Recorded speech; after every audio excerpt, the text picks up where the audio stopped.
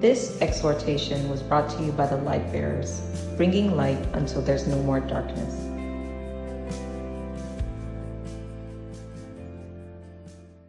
So great is salvation. It puts an estimate on what we have received. Just this simple act of saying, I believe in Jesus, I believe He died for me. He puts an estimate that it's so great that it cannot be quantified. He said, how can we neglect so great is salvation?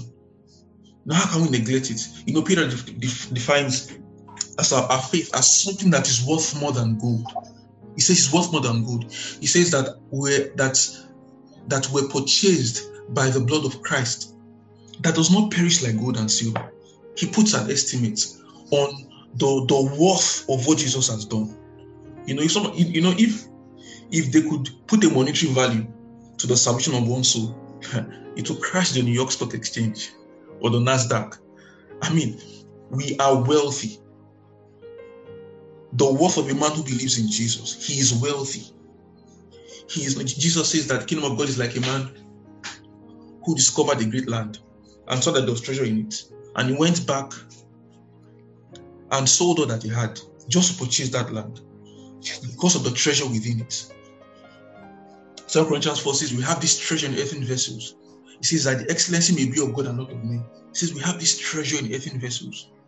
So all of you, like all of us, no matter how you look, we are precious. We are precious before God. But on our own, we are precious because God has made us precious. There is a song that says, something more than gold, something more than gold. The Spirit of God in the life of a man or a woman, it is something more than gold. What is the most expensive object in the world today? Someone have said it's a stone or a moon rock that some NASA explorers got from the moon and they brought to the earth. I think that's the most expensive object per kilogram. I don't know what it is. But I think it's the man in Christ. I think it's these earthen vessels that we are that harbors the Spirit of God. We are the most priceless and the most expensive objects in the world today. That's why it's kind of worried when the believer says they have low self-esteem or they are shy. No, we are priceless before God. So when we come together to study, to fellowship, and to pray, it's because we are trying to mine out what God has given us. Paul tells Timothy, he says, give yourself wholly to these things, that your profiting may appear to all. Hallelujah. You know what oil explorers do? It takes lots of money to drill before they finally find natural gas or oil. Because they know the worth. They know the monetary worth of what they are digging for. There's a glory within which the world must see. Jesus said, let your light so shine before men, that all men shall see you and give glory to your Father, and give praise to your Father which is in heaven. There's a light that God has given us. In Isaiah, he talks about the light of Christ. He says that on that day in Zion, he says the sun shall be ashamed. The light within us will make the sun ashamed. And let me explain what it means for the sun to be ashamed. Your phone screen has a light, and it's only bright indoors or at night. But once you take it under sunlight, it becomes dark. You have to use your hand to cover it, or you have to turn up the daylight mode of the screen light. At that moment, the light of your phone is ashamed.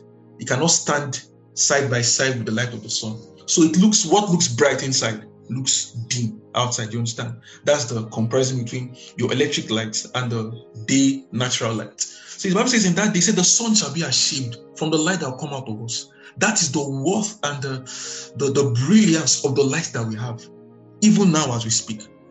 Hallelujah. So no study of God's word is a waste of time. No fellowship of the Spirit is a waste of time. We are dwelling in things that are priceless. Hallelujah. Hallelujah. Somebody said something, I think it was loud. He said, prayer is the most efficient use of time. And by prayer, I mean fellowship, worship, meditating on God's word. It is the most efficient use of time. It is the most profitable use of time. Because of what is being studied, because of what is being looked at, because of the result that will follow after. Hallelujah. I know when we study God's word and we pray and we try to do all these things so that we can grow spiritually, we are telling God thank you. One of the ways you can tell someone who gave you a gift thank you is by adorning what they have given you. It's by putting it on. When you buy a wristwatch for your wife, you want her to wear it to church. It's a form of gratitude when you put on what God has given you. So Paul writes and says, put on the new man, which after God is created in righteousness and true holiness. He says, put on the new man. Let us put on display what God has given unto us.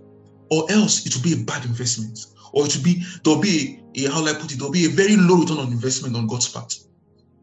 God has spent himself on us. He has given us his spirit. We have this treasure in earthen vessels. Hallelujah. So when we come together, it is never a waste of time. You are worth more than gold. Hallelujah. What God has done, it is worth more than gold. Praise God. So I'll be talking about in a story in the book of in Mark 5 chapter 16, and I'll read. It was on one of Jesus' journeys and trails. Jesus walked the streets. The Bible says the Son of Man came to seek and save the lost. He was always outdoors, moving out from door to door, or from city to city, preaching the gospel, preaching about the kingdom, and touching men everywhere. So there's this story that happened in the book of Mark chapter 5.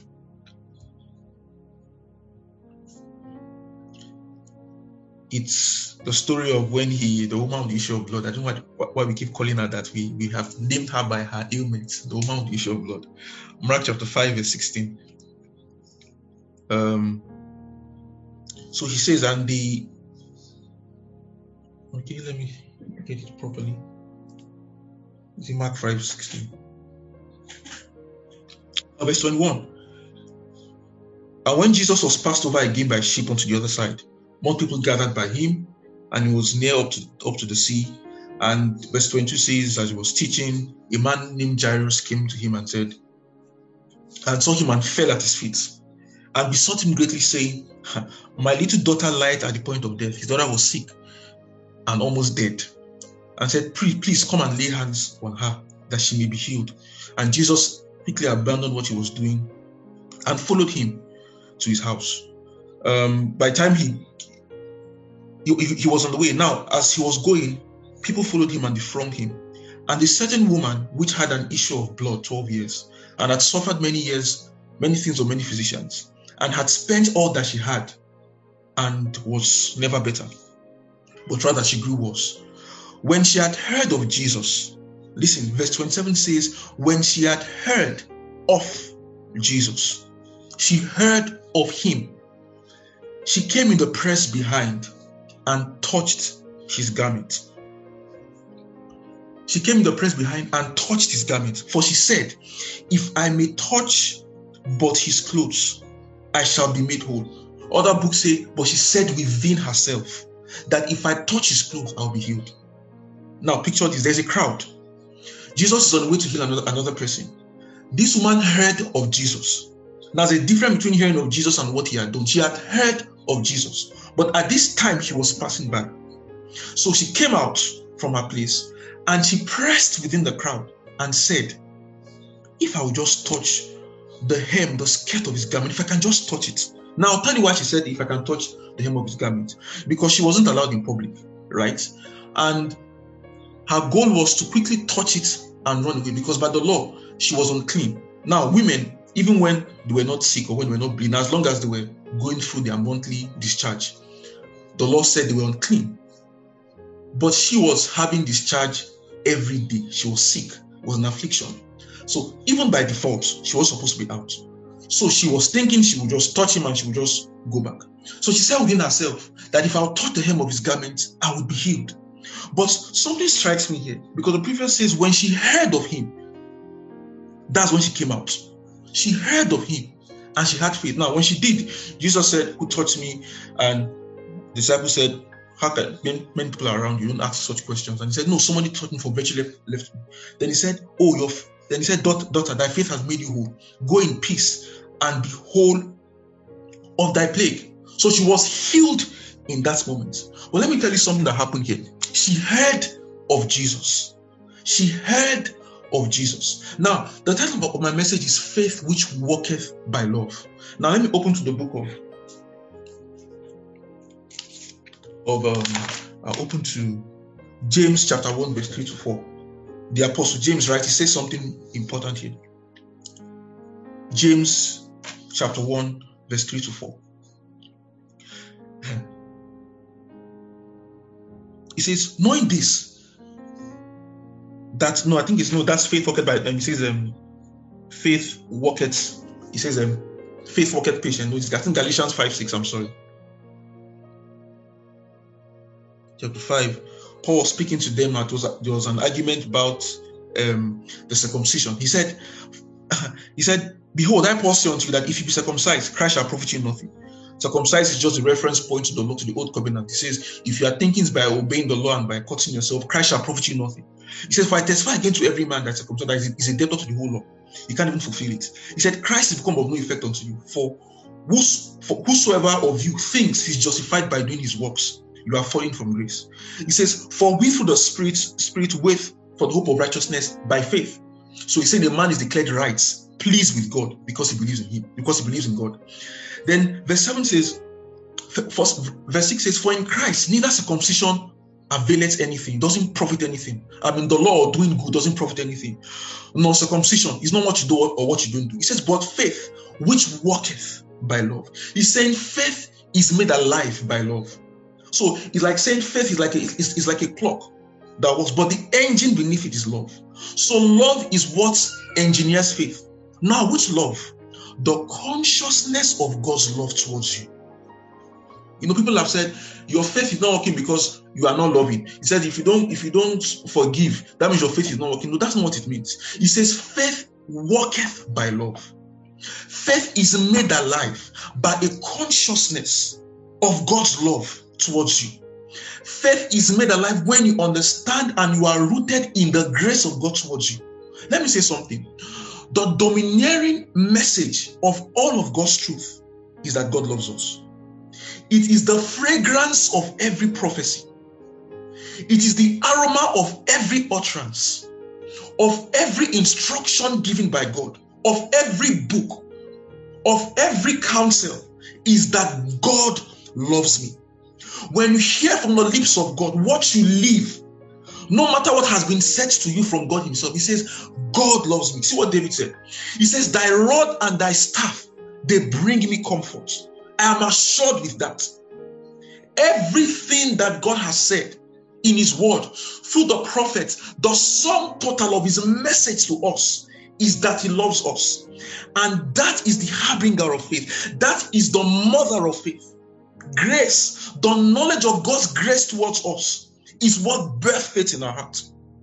Romans says, how can they hear if there's no preacher? He says, but faith comes by hearing, and hearing by the message of Christ, or by the gospel of Jesus Christ, by the word of God.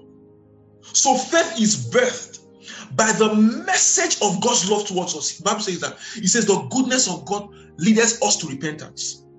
Every message that God has said, the total, the afterthought and the aftertaste is that God loves us. So what did that woman hear of Jesus? She heard of his love. I'll explain to you. See, Jesus healed lepers. And that was very uncanny. That was very weird. He wasn't supposed to do that. You weren't supposed to touch lepers. Even the prophets did not. It's not even about healing them. The mere fact that you go to meet them is not allowed. Because lepers were considered unclean, just like that woman too. And they were cast out towards the outskirts of the city. So for you to even heal them, you have to go alone. That's why many of Jesus' encounters with the lepers, there was really no crowd around him, because no one went to such places. So they were cast outside the city. And the medical care was primitive. There was no vaccine, there was no care for lepers. So they were cast outside. So they didn't even believe that anybody would come to them. See, but Jesus went and cleansed the lepers. He touched them even before they were healed. That mere act of thinking of them was a demonstration of God's love. And he touched them and he cleansed them. This woman heard of Jesus. She heard that this man touched anybody. She heard that this man, people came to him and didn't turn anybody back. See one thing, see what the Bible says. The Bible says that, it says that, for without faith, it is impossible to please God. He says, for he that comes to God must believe that he is, and he is a rewarder of them that diligently seek him. The word rewarder means remunerator. It means someone that gives liberally, someone that pays, like he's paying for nothing. So he's saying that each one, and them that must come to God must know that he is first, and that too, he's a rewarder. He's kind to those that seek him. Because in those days, there was some who was a free giver, right? People sought such a fellow who was wealthy and who gave liberally, a man who was hospitable. But sometimes these guys had limits. right? Or they vetted those that came to them. But this God, he's a rewarder, a remunerator of them that seek him, of those that go to him. So he defines faith as a consciousness of the fact that God does not turn back, that he is love, or that God loves us. So faith, or the spirit of faith, is deeply rooted in the consciousness and knowledge that God loves me. And this love is a love of loyalty, a love of faithfulness. That God is faithful towards me. That God is faithful to me. You've not heard that before, right? No, that God is faithful, that God hears me. God loves me. The message of faith and even the whole message of salvation is rooted in that fact. It is the defining message. It is the Rosetta Stone of the gospel message. That God loves man. For God so loved the world that he gave his only son. Hallelujah. So that was what the woman heard. That God loves her. That Jesus loved people.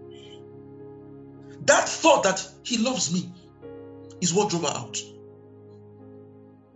So faith is birthed when we are conscious of the fact that God loves us. See, if you receive any message or any prophecy from anybody and it leaves you with a sense of bitterness and distantness towards God, and you now begin to be double-minded of how God sees you, it's not from God.